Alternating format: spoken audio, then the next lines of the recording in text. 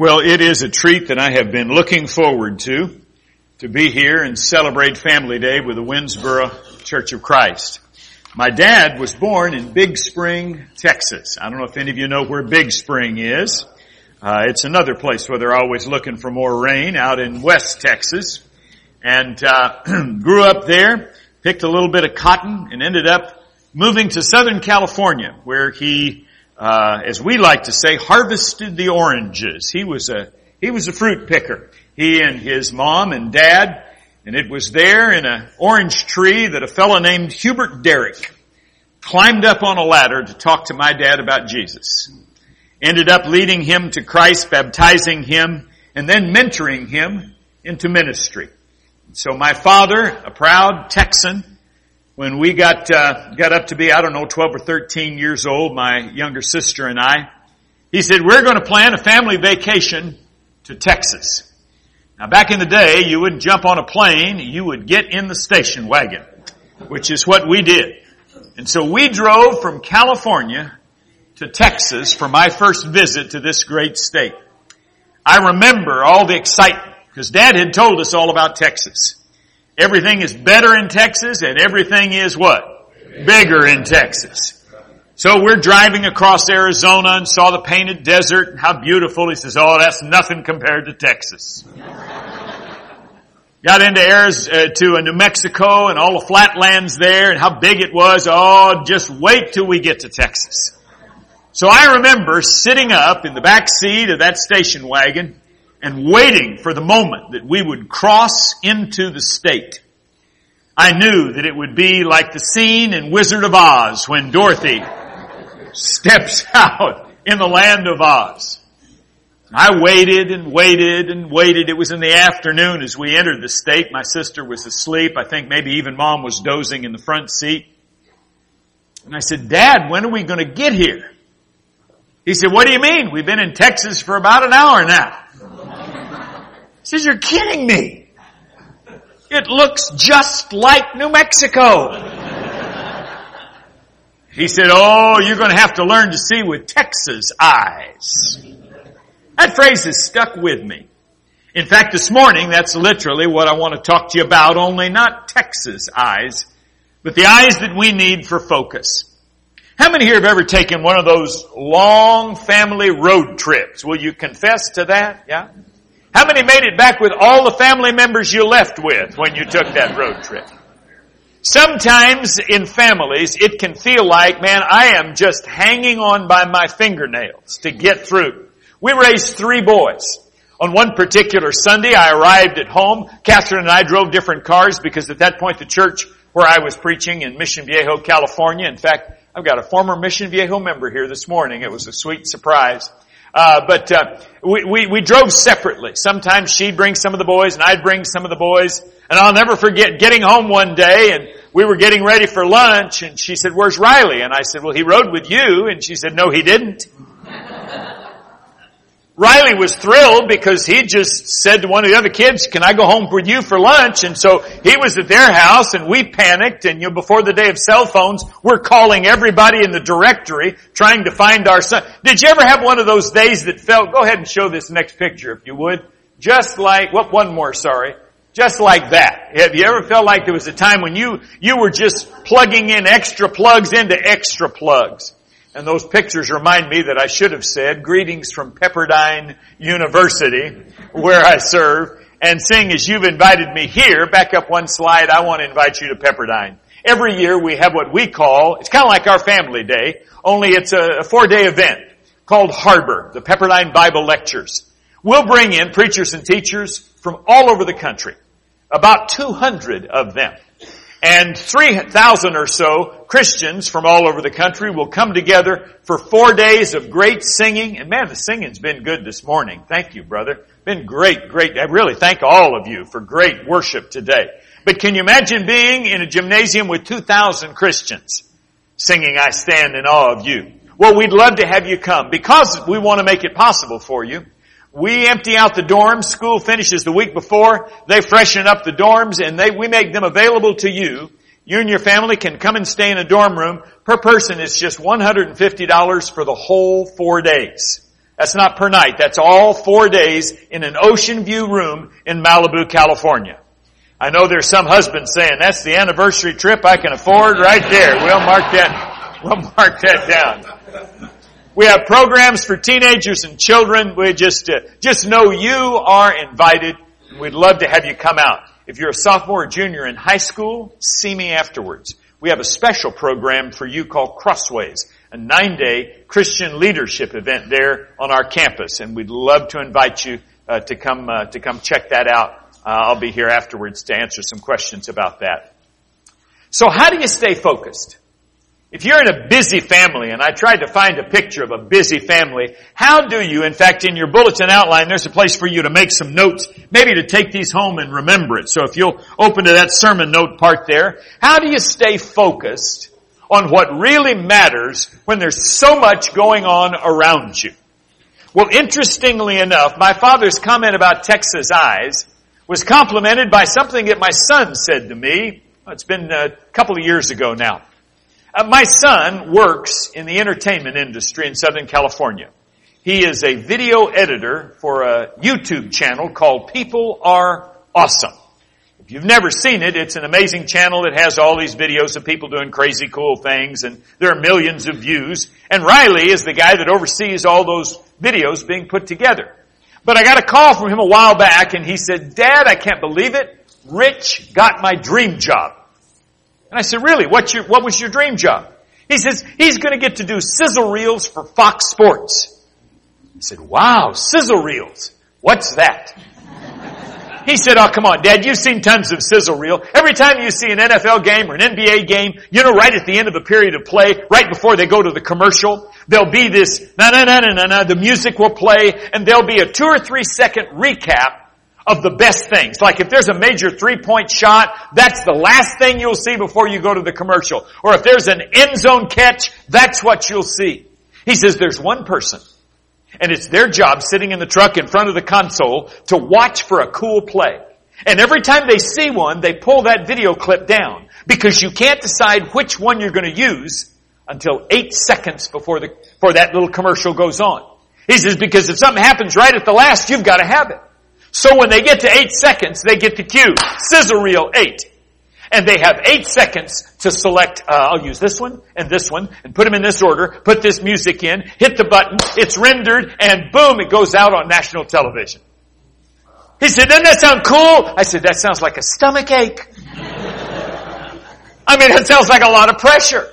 Trying to take all of that and squeeze it together, and then it hit me. God did that. In the book of Hebrews, the 11th chapter, go ahead and mark this down. God gives us a sizzle reel of the lives of people who stayed focused no matter what. Hebrews 11, as Justin read that text before you, Hebrews 11 begins with this statement. Remember how Hebrews 11 starts? Now let's read it all together. Now faith is being, when we get to the word sure, could you sound sure? Let's try that. Now faith is being sure of what we hope for and of what we do not see. Remember when I rode into Texas, I didn't see it. Dad says, oh, you got to look with Texas eyes. Friends, if we're going to keep our families focused, we're going to have to look past what is in front of our eyes. Can I get a oh yeah? We've got to look to things that last. Now, God's sizzle reel is all through Hebrews 11.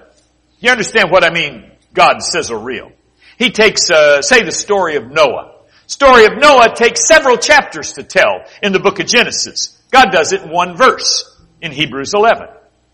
Now, if you are going to do Noah's sizzle reel, what's the one thing you'd have to have in that sizzle reel?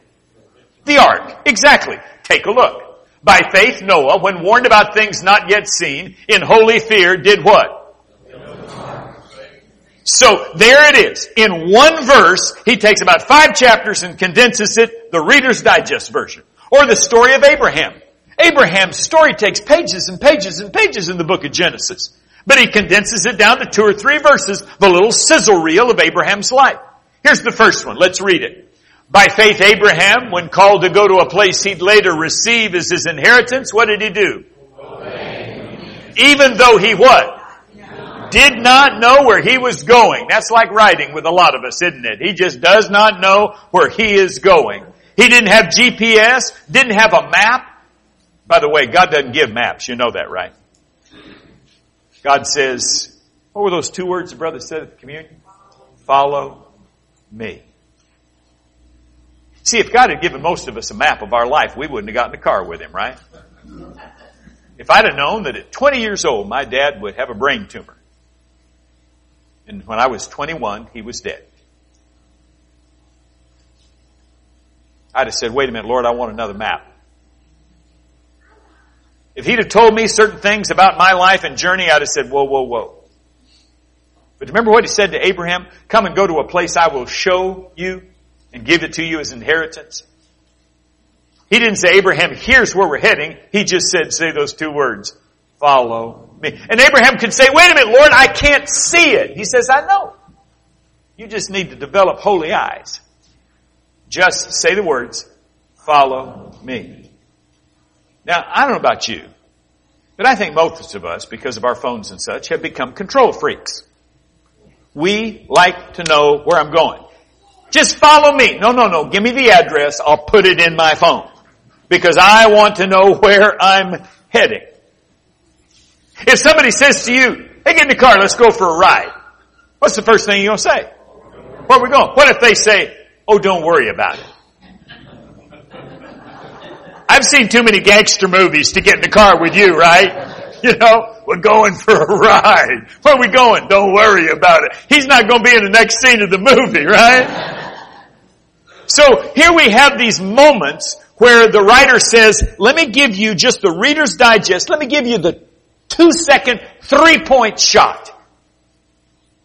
Abraham's, in this section was, he just trusted God even though he couldn't see where he was heading.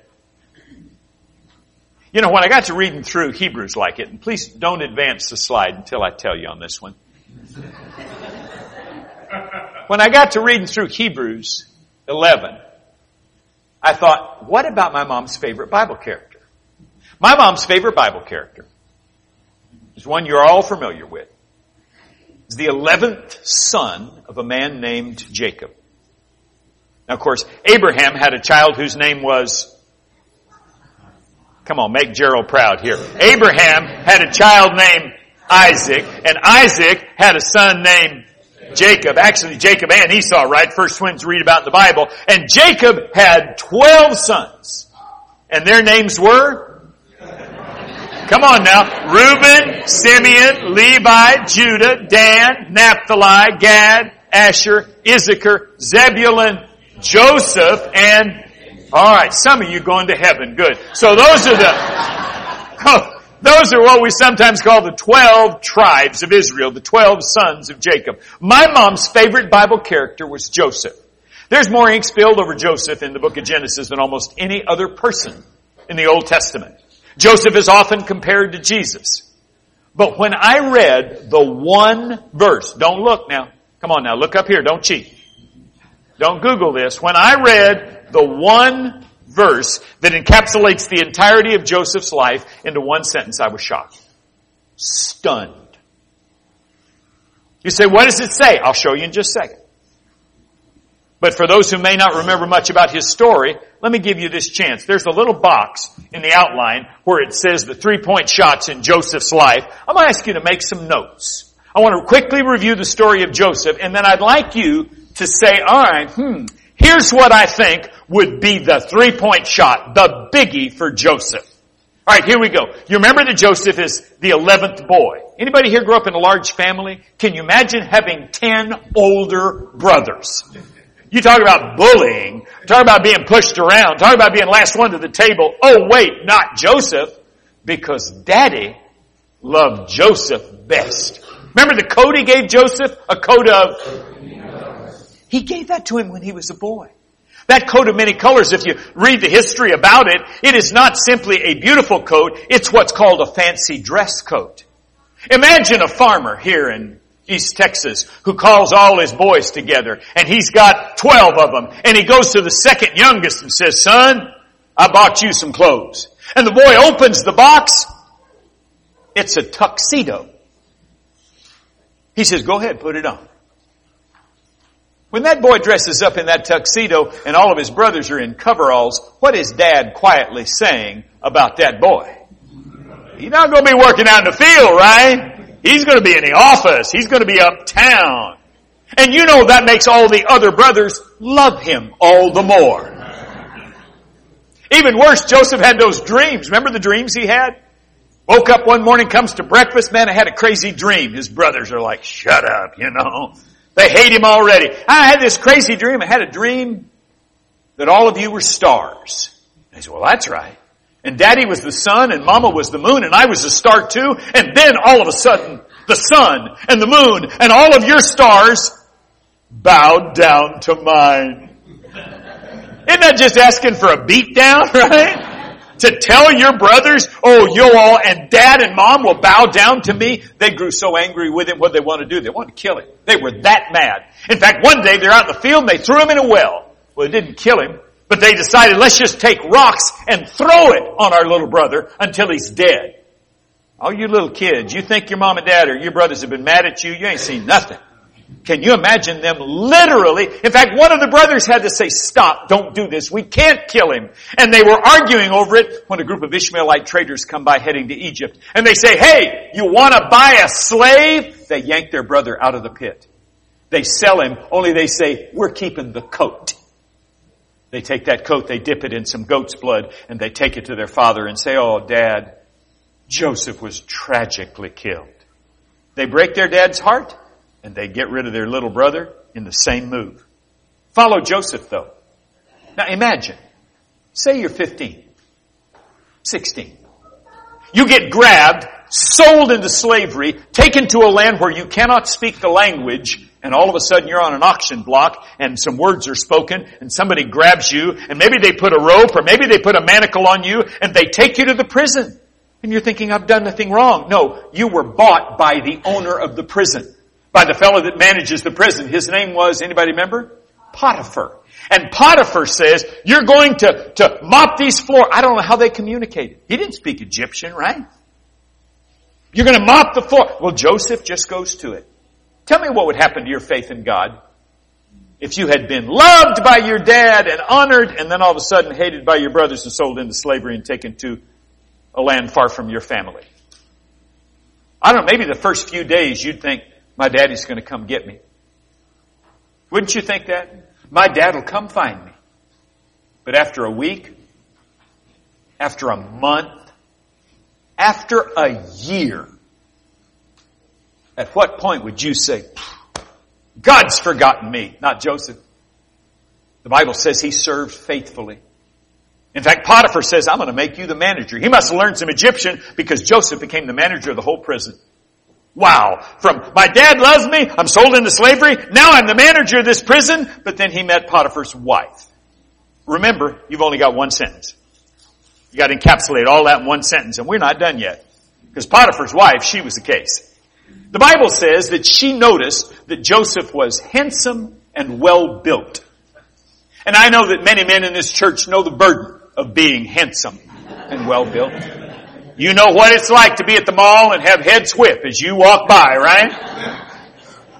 So can you imagine this woman in power comes on to this 18-year-old kid? Hey, good looking. What you got cooking? And what does Joseph do? He says, no ma'am.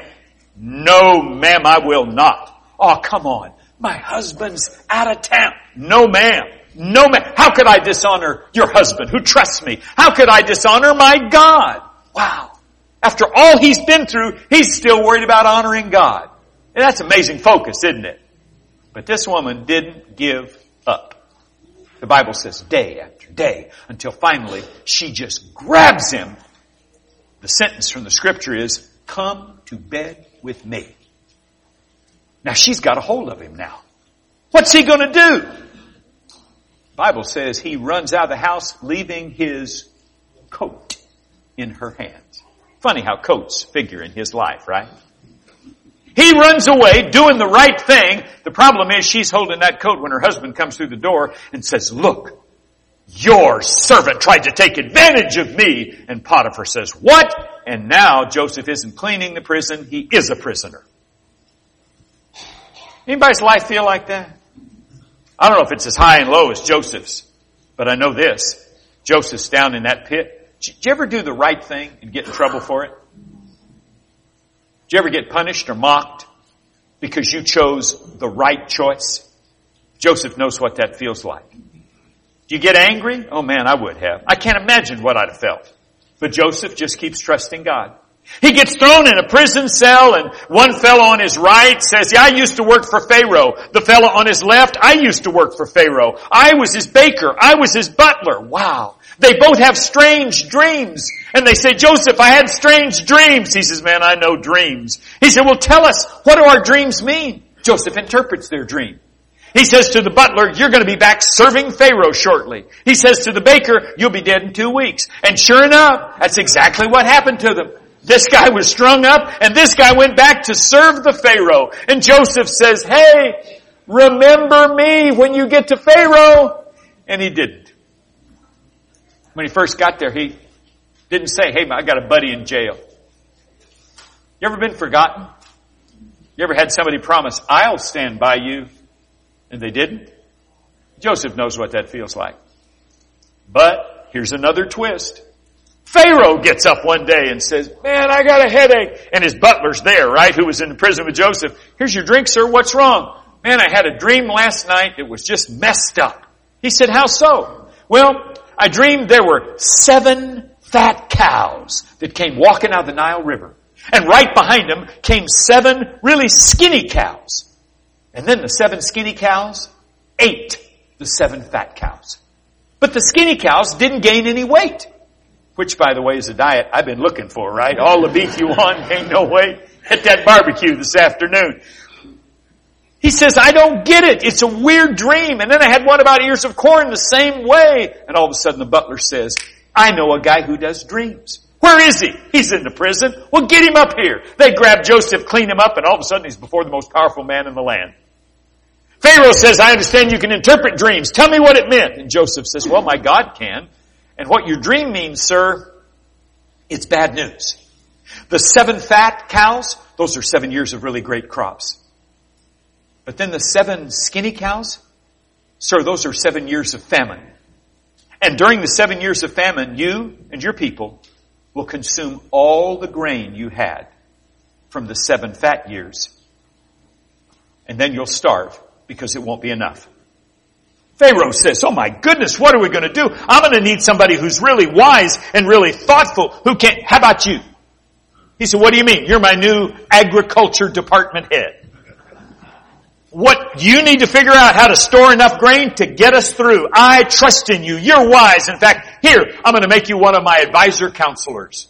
The scripture says eventually Joseph was head of all of Egypt under Pharaoh, the vice president of Egypt. What a story. Oh, by the way, you got one sentence. One. You got to encapsulate all of that. Good luck. Oh, but wait, we're not done yet. Because what happens? Down in Israel, who is it that's down there in Canaan who's saying, oh, we're running out of food? We hear there's food in Egypt. Joseph's brothers. And they make the trek up to Egypt and they walk in the great hall. And who's standing up front? Joseph. Only they don't recognize him. They've been gone more than a decade from him. And he probably now dresses like, the Egyptian makeup. So he talks like an Egyptian and he walks like an Egyptian. I mean, you know what I'm saying.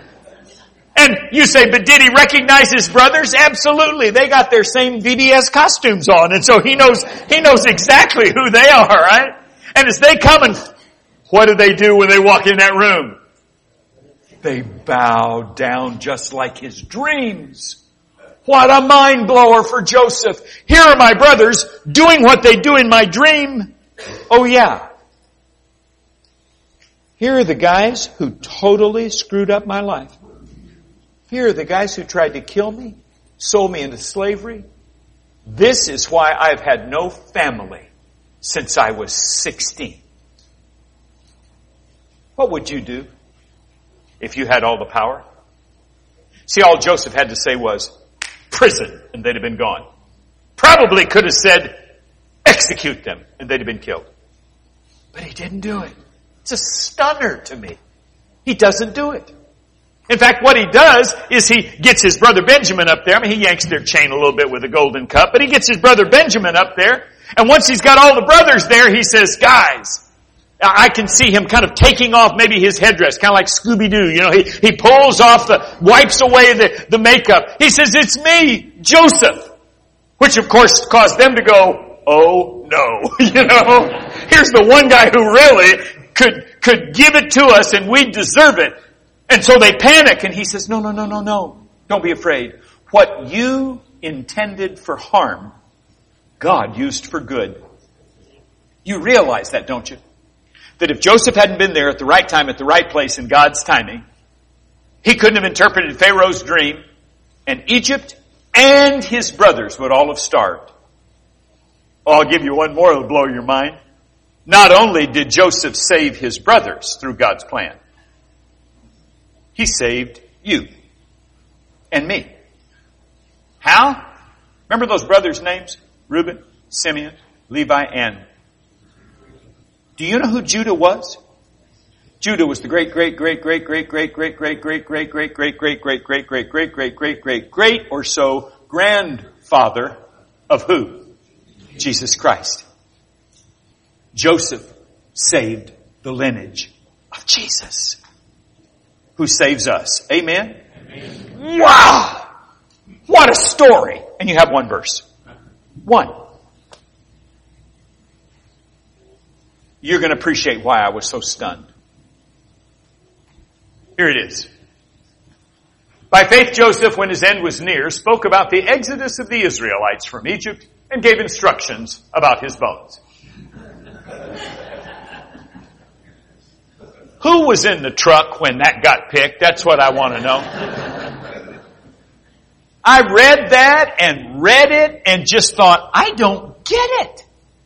I'll just be honest with you, I had to go back to the book of Genesis, to the very last chapter, the very last words of the book of Genesis to try and find out what he's talking about. And here it is. Joseph stayed in Egypt along with his father's family. He lived to be 110 years old. Saw the third generation of Ephraim's children, which means he lived long enough to see his great-great-grandkids bounced on his knee. Now here comes this verse. Then Joseph said to his brothers, I'm about to die. Well, he's 110, so he probably said, I'm about to die. But God will surely, everybody say surely. God will, one more time, come to your aid and take you up out of this land to the land he promised on oath to Abraham, Isaac, and Jacob. And then Joseph made the Israelites swear an oath and said, God will, God will come to your aid, and then you must do what? Carry my bones up from this place. It doesn't say that, but it says Joseph died, so I'm assuming. At the age of 110.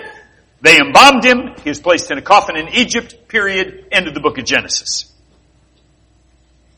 Yeah, I didn't get it either. I had to read it 3 times before I went, whoa. Okay, think about this. He'd been there 80 plus years at that point. He had lived in Egypt longer than most of us have been breathing. His brothers had lived in Egypt for 80 years. They had kids who had kids who had kids in Egypt. Guess what many of them had totally forgotten? Promised land. Guess who hadn't forgotten? Guess who'd stayed focused? Guess who couldn't see it, but he looked with holy eyes? And he's about to die. Don't you know Joseph every year was the one that at the big family gathering said, now y'all know, one day, God's gonna take us out of here to the promised land. Don't you think there were some great grandkids that said, oh, if he gives that speech one more time, every year at his birthday party, he has to tell us, now God promised to Abraham, Isaac, and Jacob. And finally, don't they say, doesn't somebody want to say, great-great-grandpa, listen, it's not gonna happen. Dude, we've been here For generations. I was born here. My mom was born here. My mom's mom was born here. God forgot us. And now Joseph is dying. And I wonder if he knew. I wonder if he knew who's going to keep telling this story. So he had a little plan. He said, all right, I'm dying. I know it. You know it. But you're going to swear something to me. Oh, Grandpa, God will surely come to you. Oh, here he goes again. All right, come here. Pinky swear with me. What do I want to promise? Don't bury me when I die. Grandpa, what do you want us to do with you? That's what we do here in Egypt. They'll wrap that stuff around you. They'll turn you into a mummy. In fact, they'll probably want to build a monument for you. No, do not. I don't want the pyramid of Joe. No, here's what I want you to do. I want you to put me in a box and let me rot. What? Yes, don't bury me. Just put me in a coffin and let me rot until there's nothing but bones left. Okay, then what? Then I want you to put my bones in a backpack. What? Yeah, something you can carry. A backpack.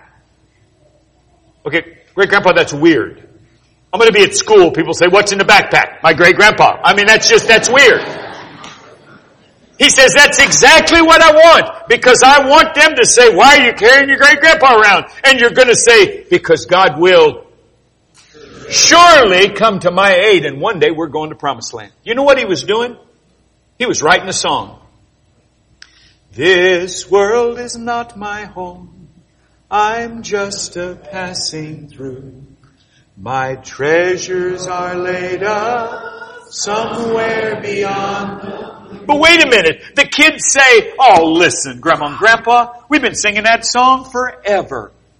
Jesus died and rose again 2,000 nearly years ago. Isn't it time you say, God just forgot? And we say, oh, no, no, no, no. Come here. Promise me. We're going home. But I can't see it. Look with holy eyes. We're going home. It may not happen tomorrow. It may not happen before I die. But know this. This world is not my home. There's a home prepared where the saints abide just over in the glory land. Soon and very soon we are gonna see the King. Yeah, we sing all those songs. You know why we sing them? We sing them and pass them on from generation to generation because we don't know when it's going to happen. But everybody say surely. Surely God will come to our aid. You say, preacher, what does this mean for a family? That's how you stay focused. You stay focused by being sure that your family remembers every day. Listen, we're making choices for eternity. That's why these kids came down and packed food for hours and hours and hours. Not just because kids need that food, and they do, but they know this. They're serving a God who one day will say, enter ye in, good and faithful servants. That's why we're faithful in our marriages. That's why we're honest in our business. That's why we love our neighbors as we love ourselves. Yes, we're blessing this world, but there is something even better than a barbecue potluck waiting. Can I get it? Oh yeah. There is a wonderful promised land that's waiting. The question is, do you live like it? Do you, if I looked at your calendar and looked at your checkbook, would I be able to tell? Oh, listen, that family believes in eternity. Do your kids know where you're going? I guess the simplest thing I can say is the advice of Joseph is this. He says, look where you're heading. Look where you're heading. I'll tell it fast. I saw a lady in the Chicago airport run into a giant pillar with her head. She was walking and texting. She's wearing this fancy black suit. You know, she's probably a business lady. Had a big black rollerboard. She had high heels on, and she was doing about 20 miles an hour through that airport and bumped into me. Didn't say a thing. Didn't even say, excuse me. It's the only reason I looked up and noticed her. Because she ran over my shoe, and I thought, what? And she just texting like this and just walking like it's going out of style. And I thought, man, really? And then I saw what was going on. There was a 6-foot pillar. in the Chicago airport. There's metal wrapped around it. And I'm thinking, oh no. And she had her head down like this and was walking like this. And I thought, she's going to hit that thing. Now some of you may say, well, as a Christian, shouldn't you have said something? I was so sure. I mean, we've all done it. You get right at it and you go, whoops. And I was just waiting for the whoops. There wasn't no whoops. She just barreled straight in that like a torpedo. And when she hit it with the top of her head, that metal went bung, bung, bung, bung, bung like this. And everybody in the concourse went, what? And all of a sudden she's wobbling around. And I thought, oh, she's going down. But she stayed up, looked around, looked at the pillar and said, who put that there? And then zipped around. I thought to myself, oh man, that is us. We get stuck right here with my job and this, or what's going on, or what the latest presidential tweet was, or what's happening in Europe, or whatever it is, and it's all right here. And Joseph says, hey boy, look where you're going. Don't let that phone capture. Look where you're going. Because you might start treating people different, Jeff, if you start looking where you're going. Instead of worrying about this, you might start taking time to love one another in your family. Maybe we would spend more time talking to our kids about eternity than you got to get a job.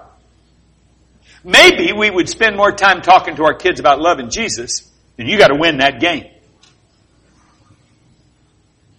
Joseph is my model for somebody who in ups and downs kept his focus for his family. Saying, look where you're going.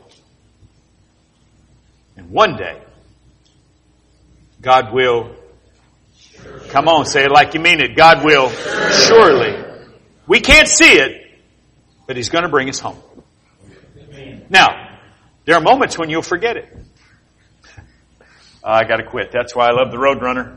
Remember the Roadrunner? That cartoon? No matter what happened, Wile E. Coyote would buy this or do that, and all of a sudden a truck would come out of a painted tunnel. As a kid, I'd think, oh, he's going to get him, but he'd always get away. I was an adult before I found out the Roadrunner's secret. He had an agreement with the writer. No matter what happened in the cartoon, the writer just wrote him a wonderful ending. So what about me? I have an agreement with the writer too. I mean, let's just say this afternoon I jump in that car and I dash back to Dallas Airport. I get on that plane and it takes off over Texas. And 4 minutes after takeoff, the right engine explodes. And the bolts on the left engine come loose and it falls off. The pilot has a heart attack and the co-pilot has a stroke at the same instant. The fellow in front of me jumps up and says, I'm a terrorist. And he's got bombs all over him. And the lady behind me drops a cigarette and lights the plane on fire. All right, every bad thing that could happen has happened on my plane, right? And that plane all of a sudden is zeroing down on the ground. We're going to smash into the ground. We're going to explode. And Satan says, oh, I got you now. I got you now. Oh, he will surely come to your aid. I got you now. What are you going to say? The last thing he's going to hear from me when that plane explodes is, meet, meet, and I'm going to heaven. Because we have an agreement with the writer. Can I get a oh yeah? We have an agreement with the writer that is supposed to put us on track to stay focused. Now, it's possible this morning that you've sat here and listened to this lesson and thought, that ain't me. That's not where I am. Maybe you've never been baptized into Jesus Christ. But maybe you have, and you haven't been living like it. Maybe if somebody was following your car, they'd say, I have no idea where she's going, and neither does she. I have no idea where he's going. Well, this morning we're going to close with an invitation song. And maybe you may have a need of coming and saying, I want to put my family back on track. I want to focus on where I'm going. But maybe what we need to do is just have a little prayer at the dinner table tonight at our houses and say, you know what? God will come to our aid because this world is not our home. Pray with me. Father, thank you for your love and mercy. Lord, as we sing together, I just ask that you give us courage and strength. And if there are those that need to come, give them the strength and courage to do so. Father, I thank you that in Jesus Christ we have grace and forgiveness. We're not going to heaven because we get it all right. And so, Father, as we sing A Common Love, will you give any that need to the courage to step out, trusting your love? And I pray that in Jesus' name, and all that agree say, Amen. While we stand and while we sing, if you're in need, won't you come?